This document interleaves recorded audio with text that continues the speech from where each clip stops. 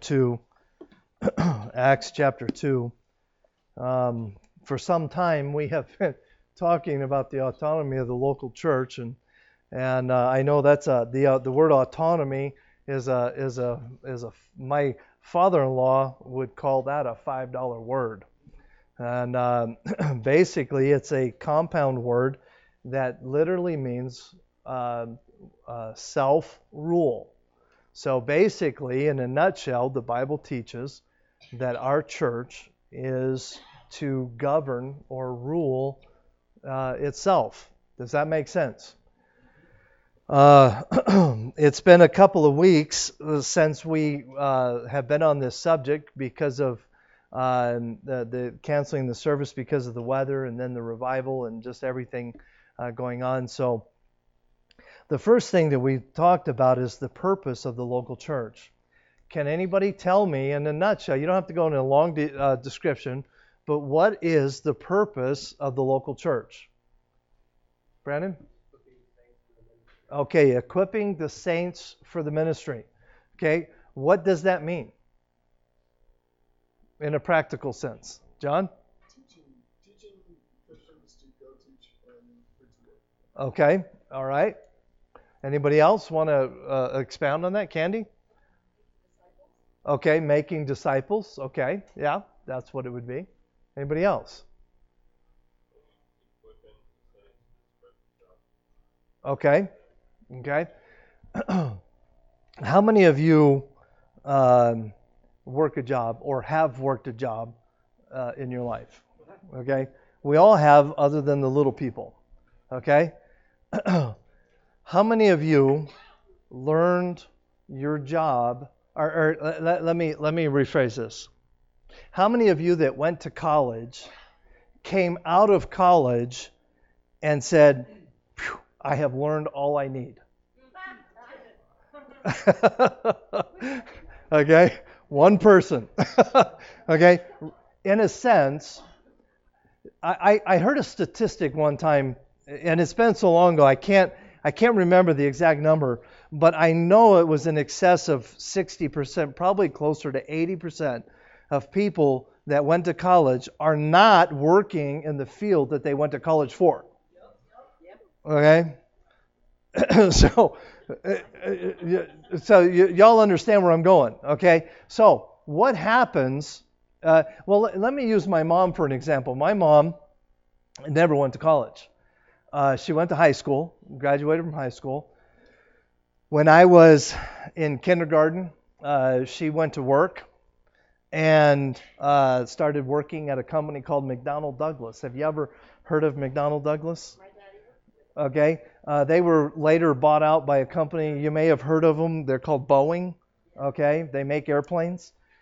And my mom was working in a temporary status for McDonnell Douglas, and they had sent out a memo company-wide stating that they were developing a new airplane, and they didn't understand, or they didn't know if this new airplane would do well or not.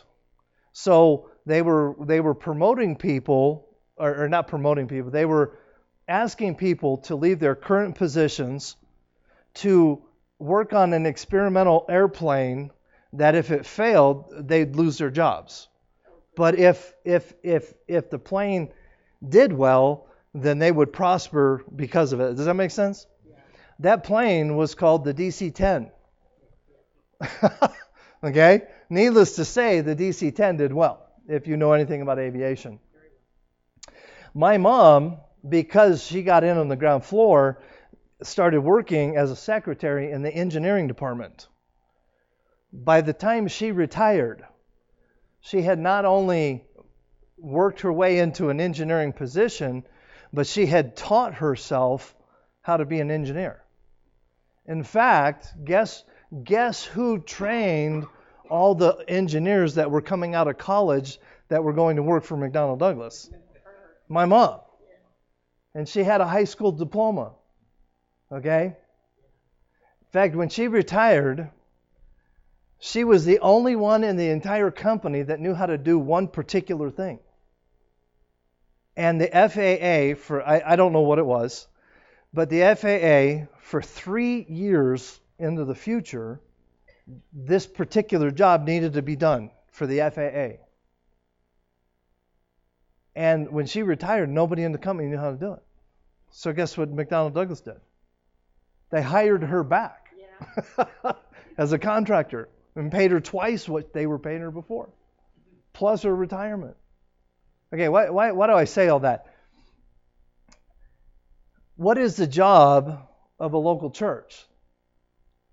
It's to teach people how to do the work of the ministry. What was my mom's job at McDonnell Douglas? Was to teach people how to be engineers. And it's not in the contextual sense. It is not in a what's the word? Intellectual capacity. It's in a practical capacity. Does that make sense? Because what is let's see, what's your name? Mike. What is it that you said?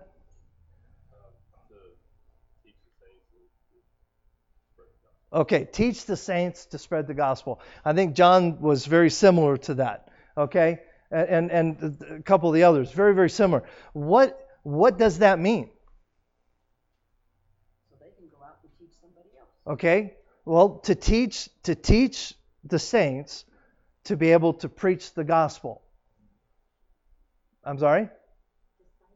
Okay, discipleship. Okay, how do we preach the gospel?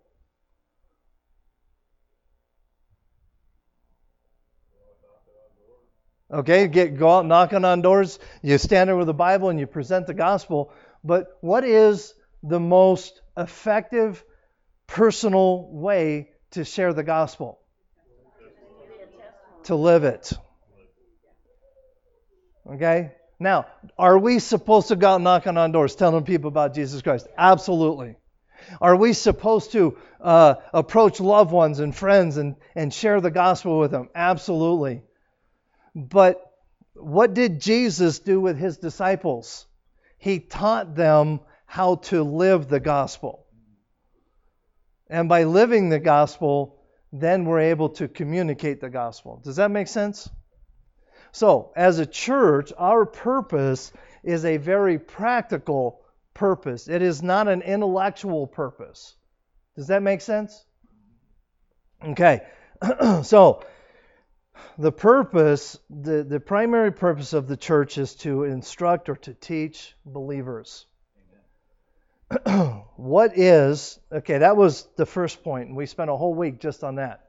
The second point we spent a whole week on, and that is the function of the church. What is the function of the church? And I gave you several points under this, but it's important that we, again, filter the function of the church through the purpose of the church. We don't want to have an activity just to have an activity. Okay? We don't do that. We have every January, the last Saturday in January, I think it's the last Saturday in January, we have traditionally for the last 9 years done what we call adult soup and movie night. Now, do we do that just so that we can get together, eat soup, and watch a movie? No. Why do we do it? Okay, well, we do it for a number of reasons. One would be for fellowship, so that we could encourage one another. So there is an element of that. But every movie that we watch has a what? Has a message to it. It's not just an empty entertainment, mind-numbing, no-purpose movie. If that's the point, we could stay home and watch The Idiot Box. So everything that we do, we try our best to filter through the purpose. Does that make sense? Okay. The first thing we talked about was the edification of believers, which we already talked about. Acts chapter 2, verses 41 and 42. The second thing that we talked about, and we're not going to read the verses, Chris. We're just going to blow through these because this is review. Where the letter B was to glorify the Lord. And we do this in a number of ways. First off, in our praise to Him. Acts chapter 2, verses 46 and 47. Praise is an important part of glorifying God.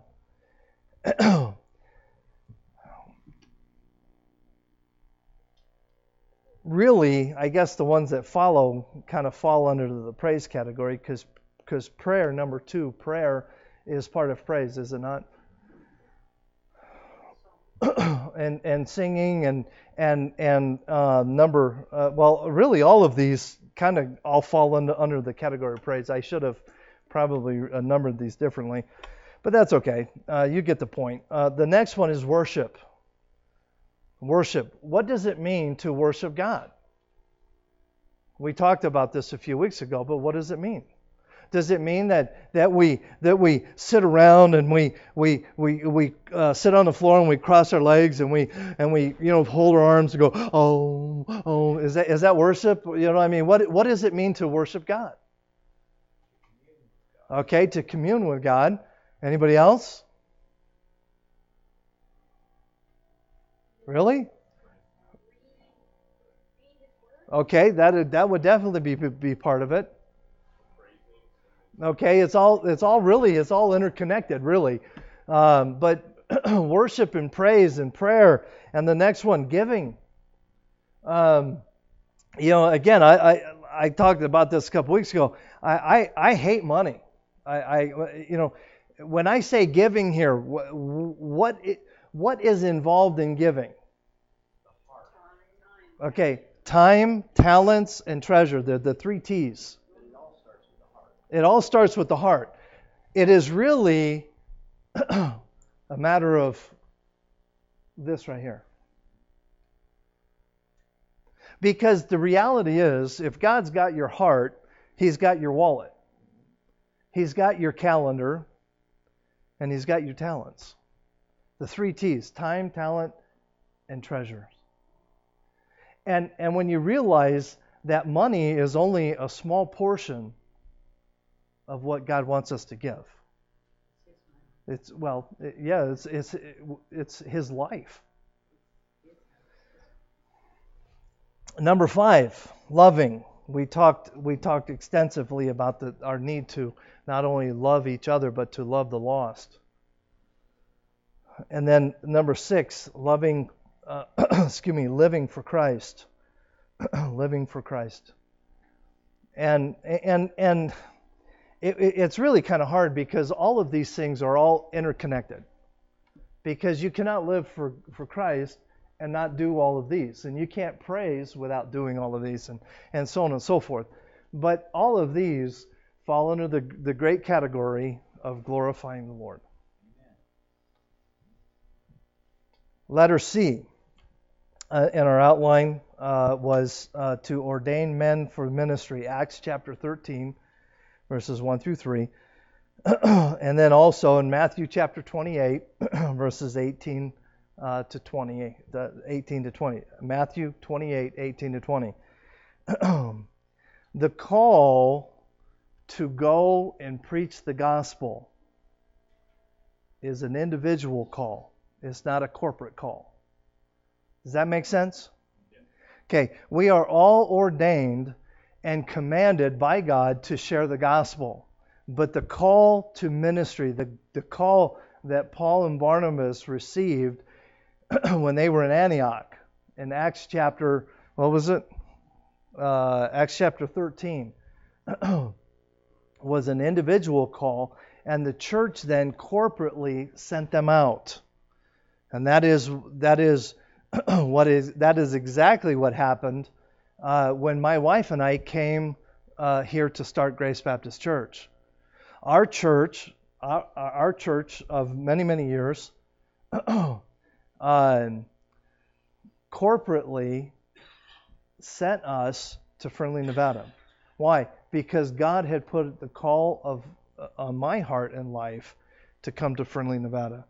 Our home church recognized that, and they sent us here. That's how it works.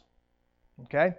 Okay, before we move on to point number 3, any questions about what we talked about? Because I just blew through some really important stuff very, very quickly.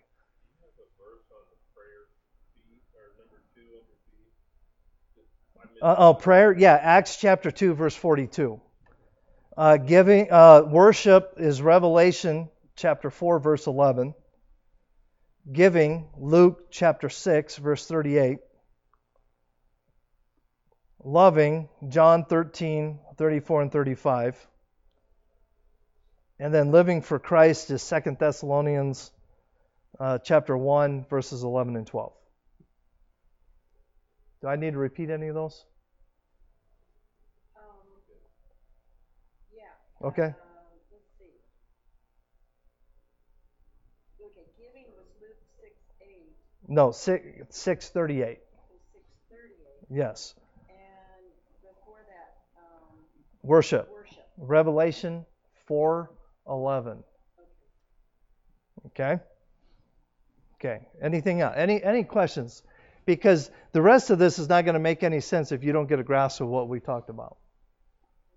Okay? All right.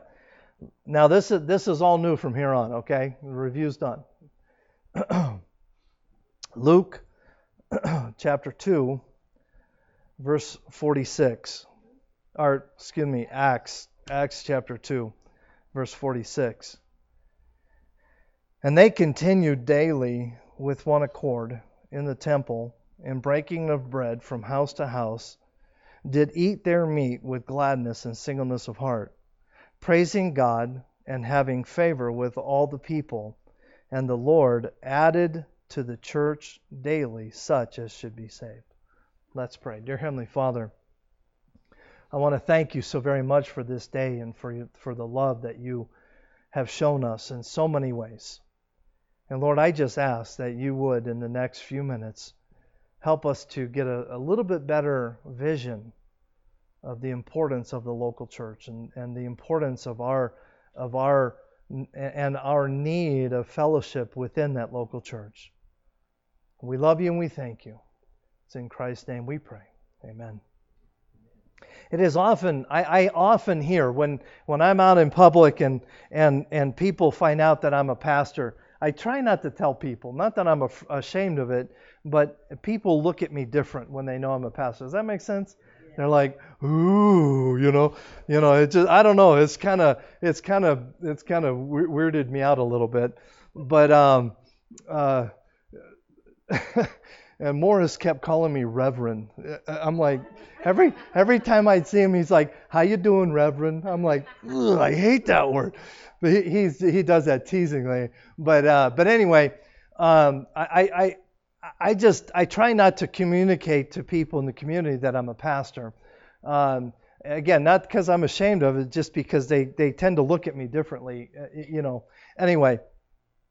But occasionally when somebody finds out I'm a pastor, one of the first things they say is, well, I don't have to go to church to worship God. Now, how many of you have ever heard that idiotic statement? Okay. Now, is that statement true? It is true. You do not have to come to church to worship God. However, how many people actually do worship God at home when nobody's home? It doesn't happen. So, at least not consistently. So, but who constituted the local church? Jesus Christ did. And he commanded us to be a part of it. So if God himself constituted the local church and commanded us to be a part of it, then don't you think it's kind of important?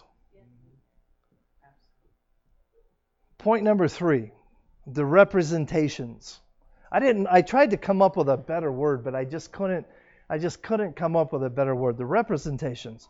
The local church is primarily emphasized in the New Testament. That's kind of a duh, okay? But because the New Testament is the local church. What was what did people go to in the Old Testament? To the temple, the synagogue, the tabernacle, so on and so forth. Those are not churches. Okay? Please do not think that the temple, the tabernacle, the synagogue is a church.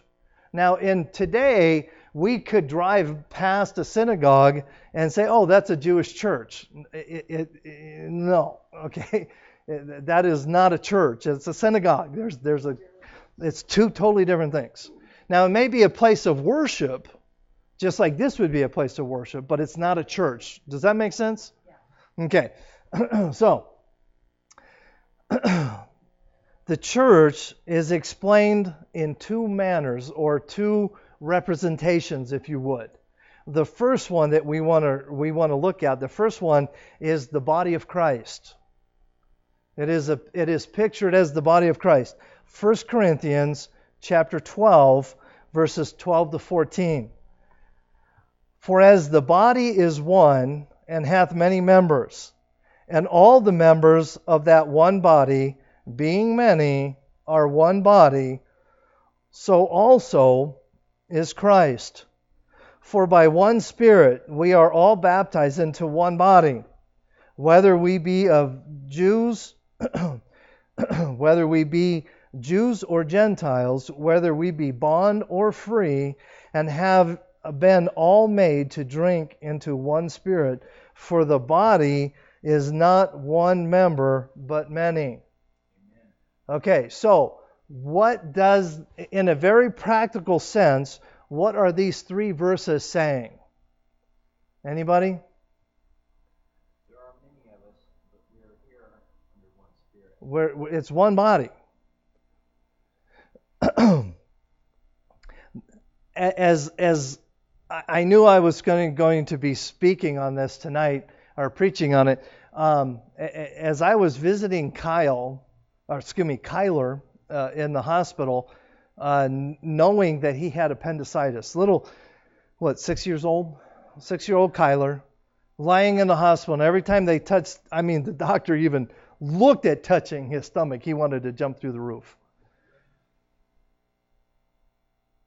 I didn't know. I learned something in this. The surgeon took him into emergency surgery, and they were back there for 45 minutes to an hour. And the surgeon comes out and says, we found that the appendix was inflamed. I think is how they term it, and it actually had a hole in it and had burst.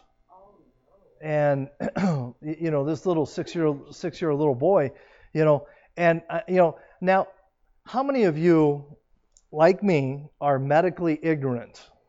Raise your hand. Okay. I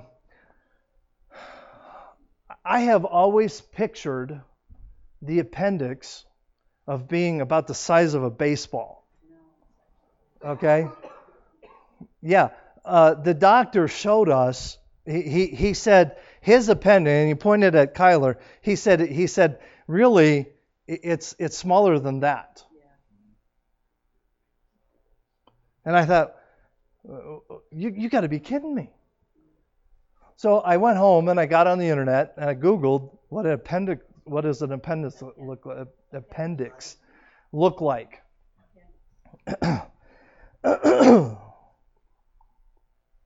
So I Googled appendix and got in it, and a full-grown person, it's smaller than your baby finger.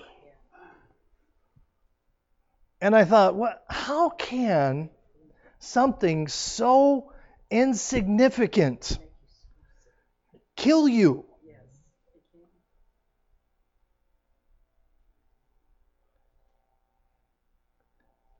Now, is there any part of our body that is insignificant? No. Absolutely not. Just have a toothache once. Or just stub your toe once. I mean, you want to, my point is this.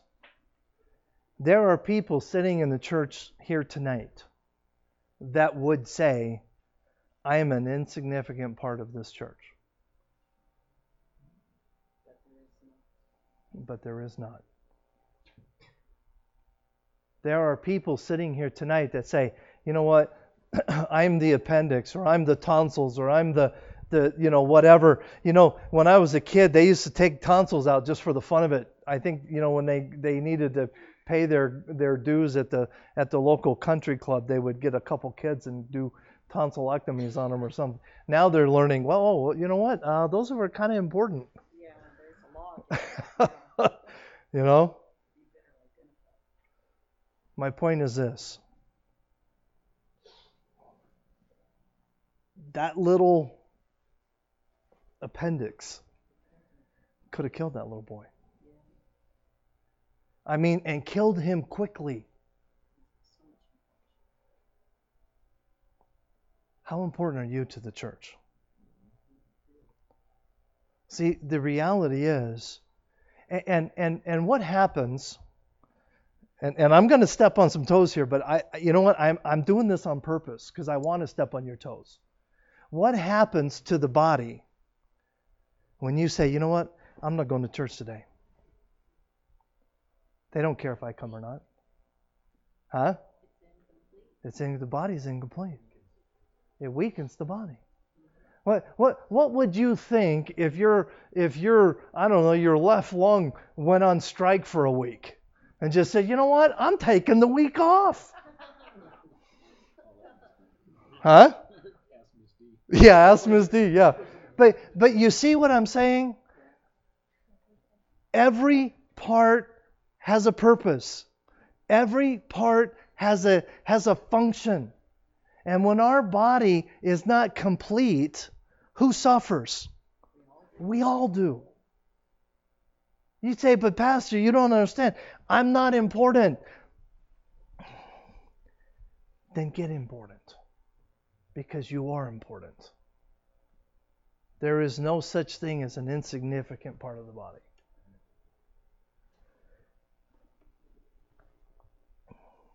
The picture that Jesus gives us, Paul is the writer, but God ultimately wrote the book. The picture that Paul gives us in 1 Corinthians is an incredible word picture that we can wrap our brains around. Molly, she's not here tonight. How many of you know Molly? Okay, do you know she's dying? She needs a kidney. And if she doesn't get a kidney, she's going to die. She's on dialysis right now. That's probably why she's not here. And I'll be honest with you. I thought, you know what? I wonder if I could give her one of mine. And then I asked someone, I don't know if mine would match. I have no idea. But then I asked somebody, I said, hey, what do you think about becoming a kidney donor? And the response was, well, if it was somebody I knew, I might.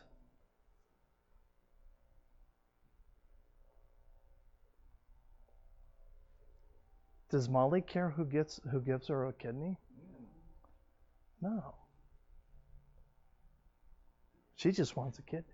Why? Because she wants to keep living. But what happened? She's got 2 kidneys. Well, most people have 2 kidneys. I found out my brother-in-law only has 1. He was only born with 1. Maybe Tommy could give it to her. I'm teasing. That was an in-law joke, okay? Boy, nobody got it. I'm like, woo!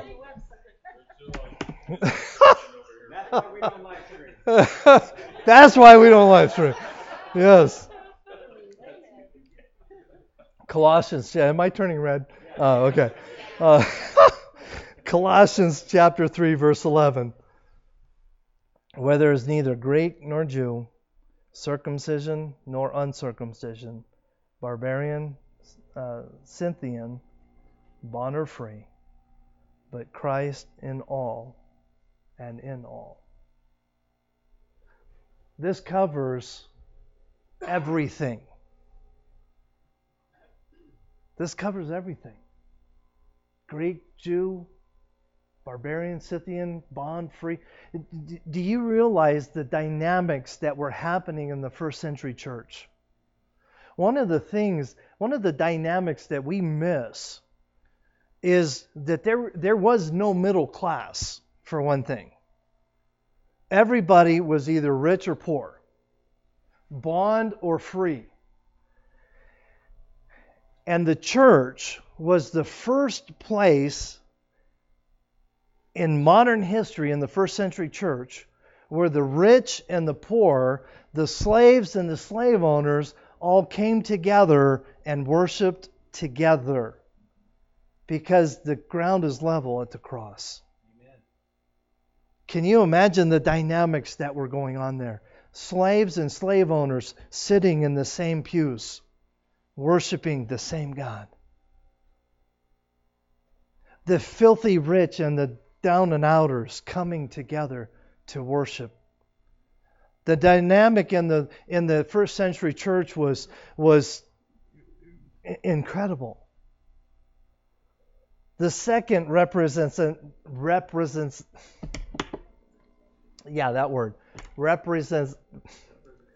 yes, it is called the local assembly. There is a great emphasis in the New Testament put on the local assembly.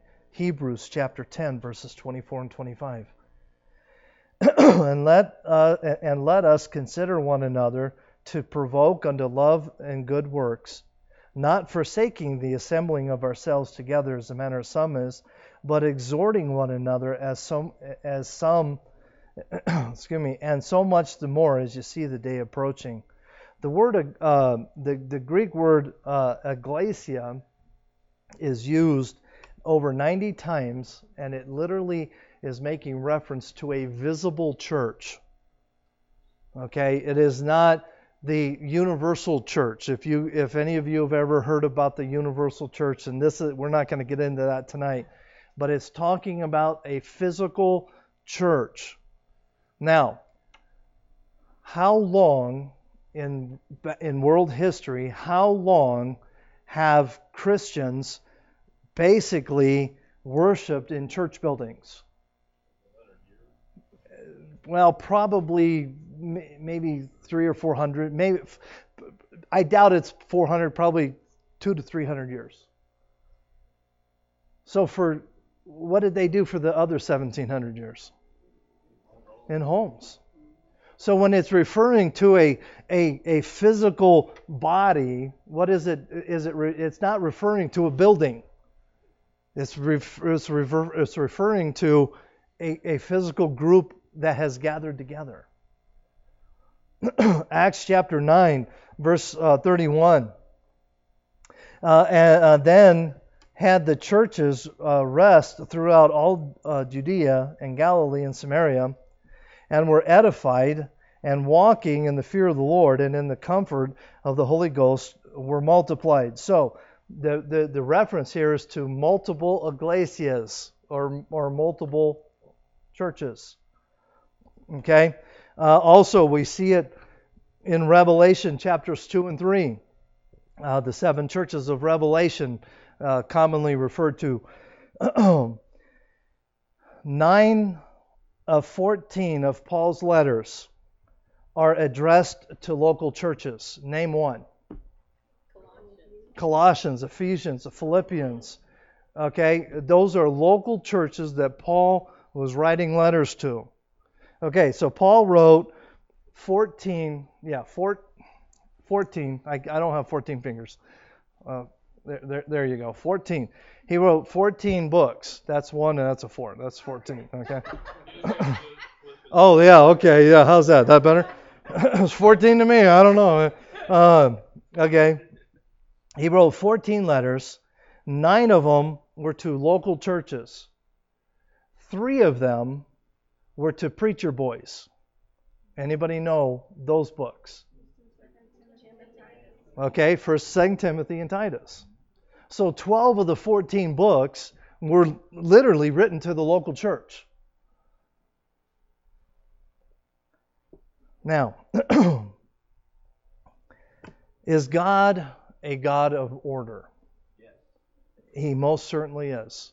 And He has a structure for the local church. 1 Corinthians chapter 14, verse 33. For God is not the author of confusion, but of peace, as in all the churches of the saints. 1 Corinthians chapter 14, verse 40. Let all things be done decently and in order. So, first off, Christ is the head of the church. Colossians chapter 1, verse 18. And He is the head of the body, the church, who is the beginning, the firstborn from the dead, that in all things He might have the preeminence. And then under that is pastoral leadership. Acts chapter 20, verse 28.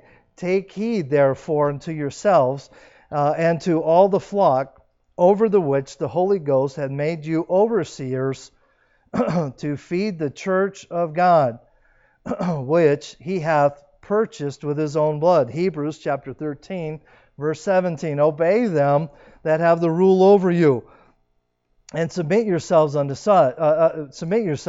for they watch for your souls, as they that have that they must give an account, that they may do it with joy and not with grief, for that is unprofitable for you. So, now I want to park here, because most pastors, including myself, literally jump over these verses. We very seldom talk about these verses. Why do you think that is? Okay, it's like talking about yourself, and it's very uncomfortable for me to stand up here and tell you that you need to obey me. But what does the Bible say? That's what it says. Okay, does that mean I have the authority to come into your home and tell you how to live your life? That is absolutely what it does not say. But what does it say? Okay. Brian? You're to watch for our souls. You're responsible in a way for our spiritual. Absolutely. Do you have any idea the burden that a pastor carries for his people? You have no idea. I had no idea. I thought before I was a pastor, I can remember thinking, okay, I got this. I had no idea. Let's read this verse again. And well, we don't need to read it for the sake of time, but I do want to bring up a couple words. The word watch here, it says, for they watch for your souls. What do you think that word means? Okay, keep guard over it. It's close. Well, it's once again going back to the military term. It's more than keeping guard. It's like building it's when you stand watch, you're alert. Right. And you pay attention. Okay, you're right on it. This word carries a huge context of being sleepless. I cannot tell you how much sleep that my wife and I have had over the flock of this church. I can't tell you. It's lots. Oh, so, lots of sleepless nights. Why? Is that because I lay awake at night wrenching my hands and think, oh, what are they going to do? No. I lay awake, God, be with so-and-so as they're in the hospital. Be with so-and-so. I know they're struggling with their finances, or they're struggling with their marriage. And all of these things weigh so very, very heavy on a pastor's heart. The other thing I want to bring your attention to is the word to give account for. It literally means to be held responsible for. I will stand before God for what I tell you. And I will answer to God for that. That in itself carries a huge burden. It's scary. It is beyond scary. To me, it is. And Brandon is always asking me for advice. I am in so much trouble when we get to heaven. But I felt like tonight I just needed to kind of relay to you some of the burden that a pastor carries. It can be at times incredibly overwhelming. The third structure would be the deacon. Acts chapter 6, verse 3. Wherefore, brethren, look ye out among you 7 men of honest report, full of the Holy Ghost and wisdom, whom you may appoint over this business. And we'll be talking in depth about deacons and stuff later on, so I'm not going to get into that. But most importantly, and this is really where the rubber meets the road, number 4, congregational agreement. Acts chapter 6, verses 5 and 6. And the saying pleased the whole multitude, and they chose Stephen, a man full of faith of the Holy Ghost, and Philip and Prochorus, and blah, blah, blah, blah, blah, blah, whom they set before the apostles. And when they had prayed, they laid their hands on them. Again, the sending out of the preachers, if you would. But the key here was at the very beginning, and the saying pleased what? The whole multitude of one accord.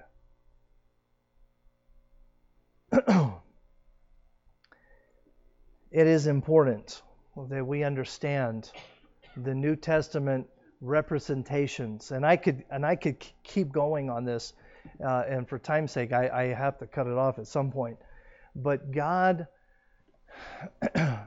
when God instituted the local church, He did it for a reason. And one of the things you need to go back and read, I touched on it in Hebrews.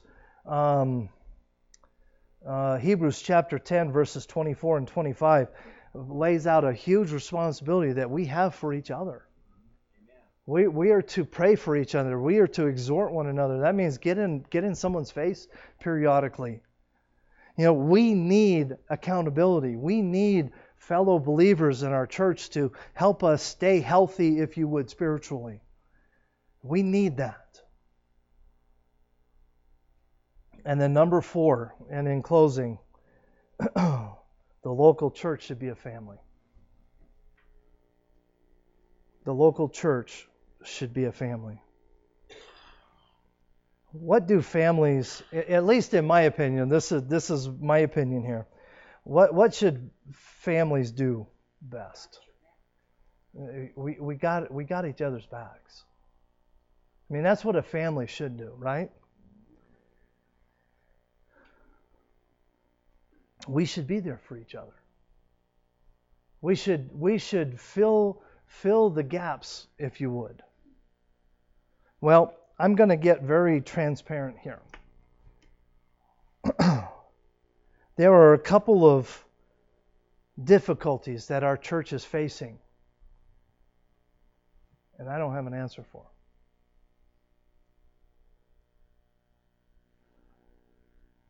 Most of you know that, and I've talked about it, but most of you know that I spend a lot of time on a hill kind of out here in the desert somewhere. I'm not going to tell you where it is.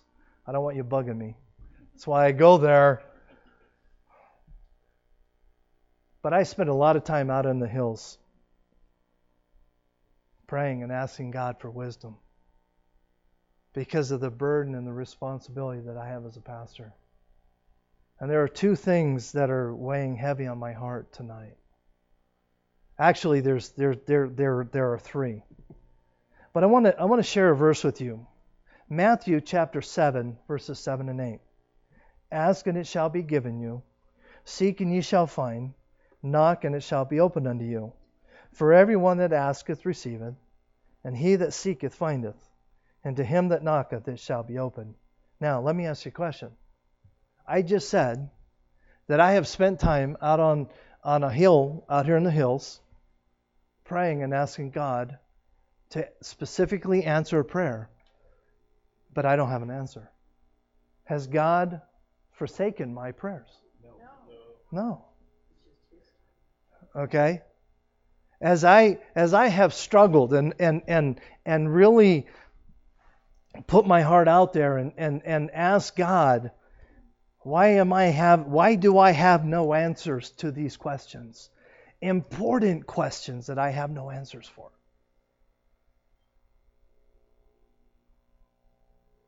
This may sound spooky to some or whatever. I don't really care. I just felt like in my heart God said, ask the family. So here you are. Can you put that up, Chris? This is a copy of the nursery list for our church. Now, I will say this, and Tina's here, so I purposely took Tina off the nursery list because she's moving soon. And she was on here twice. Now I want you to look at this because look at this PM service. This service. That service. This service. And look at Wednesdays.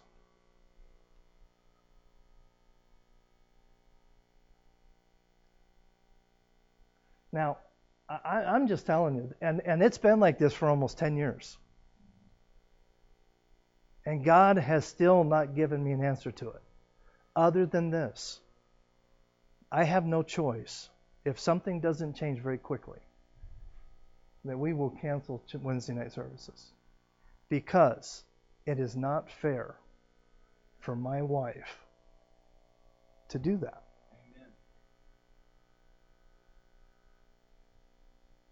I don't have an answer. And I don't expect anybody here this evening to just jump up and say, oh, I've got an answer. Because if you did that, you'd be lying. Well, that's not true. The answer is obvious to me. We as a church family are missing the point. Why do we have nursery? Do we have nursery?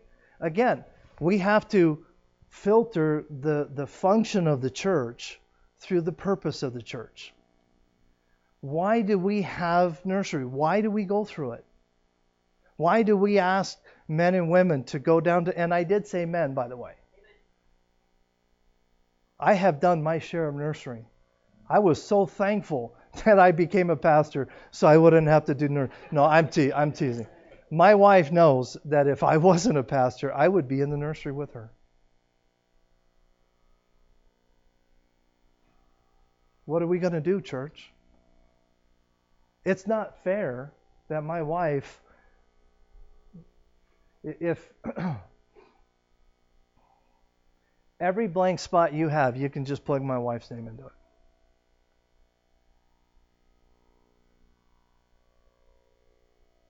What are we going to do? I don't know what to do.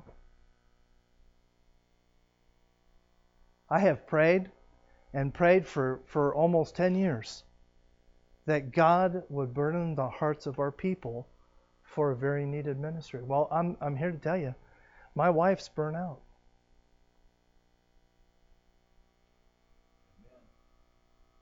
Just saying. I mean, would you do that for 10 years? And she's going to shoot me when I get home, by the way. She's going to shoot me, skin me, and then take me out in the desert, dig a hole and bury me.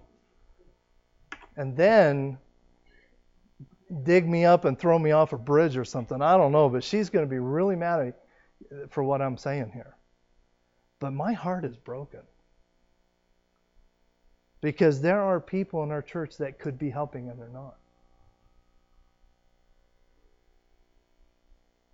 The second thing that has You can take that down, Chris. Thank you. The second thing that has been an incredible burden to me is Vacation Bible School. Most of you don't know this, because, and it's not because it's a secret, but it's just something we've just not talked a lot about. But if something doesn't change in probably the next 2 or 3 weeks, we will not be having Vacation Bible School this year. Because Trione, who has done an incredible job of managing Vacation Bible School for 9 years, her health she just cannot do it any longer.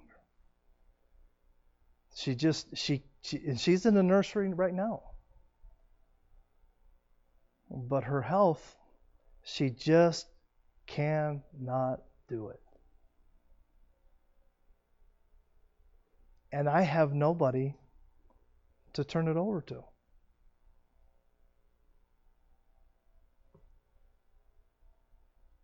What are we going to do?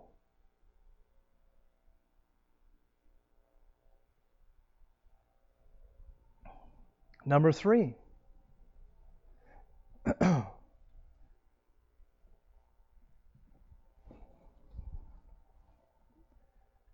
Junior church. The Pruitts right now have they agreed at the beginning of the year to do the first quarter of the year for junior church. Now, how many of you would say that junior church is an important part of our ministry? I would absolutely.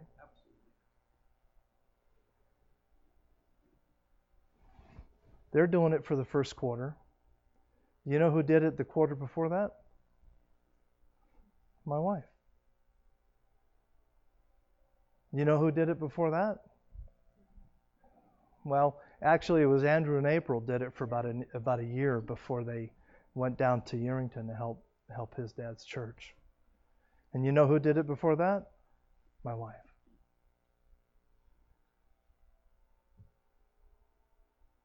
It ain't happening. I'm not going to let it happen again.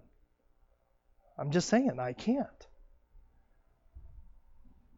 Do you know what happens to a person that never gets fed? You starve to death. What are we going to do?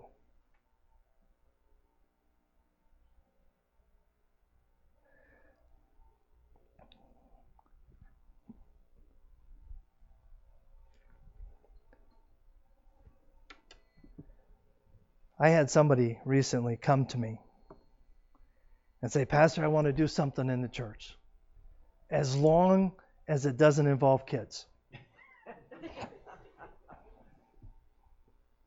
You know what? They're still not serving. Because how do we serve God? Do we serve God on our conditions or His? Yes. On His. Whether it's scrubbing the toilets, or teaching the kids, or whatever it's doing. Whatever it is. I'm sorry? I don't know what you're...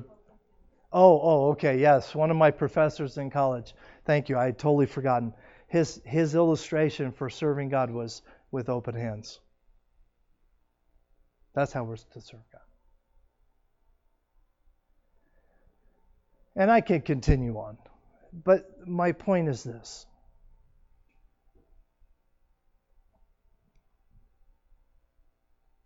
If we're going to be a healthy body, all the parts have to work. Again, what would your body do if your I don't know, your kidney just said, you know what, I want a week off. Or you pick your body part, your baby finger. I don't care. I think you get the point.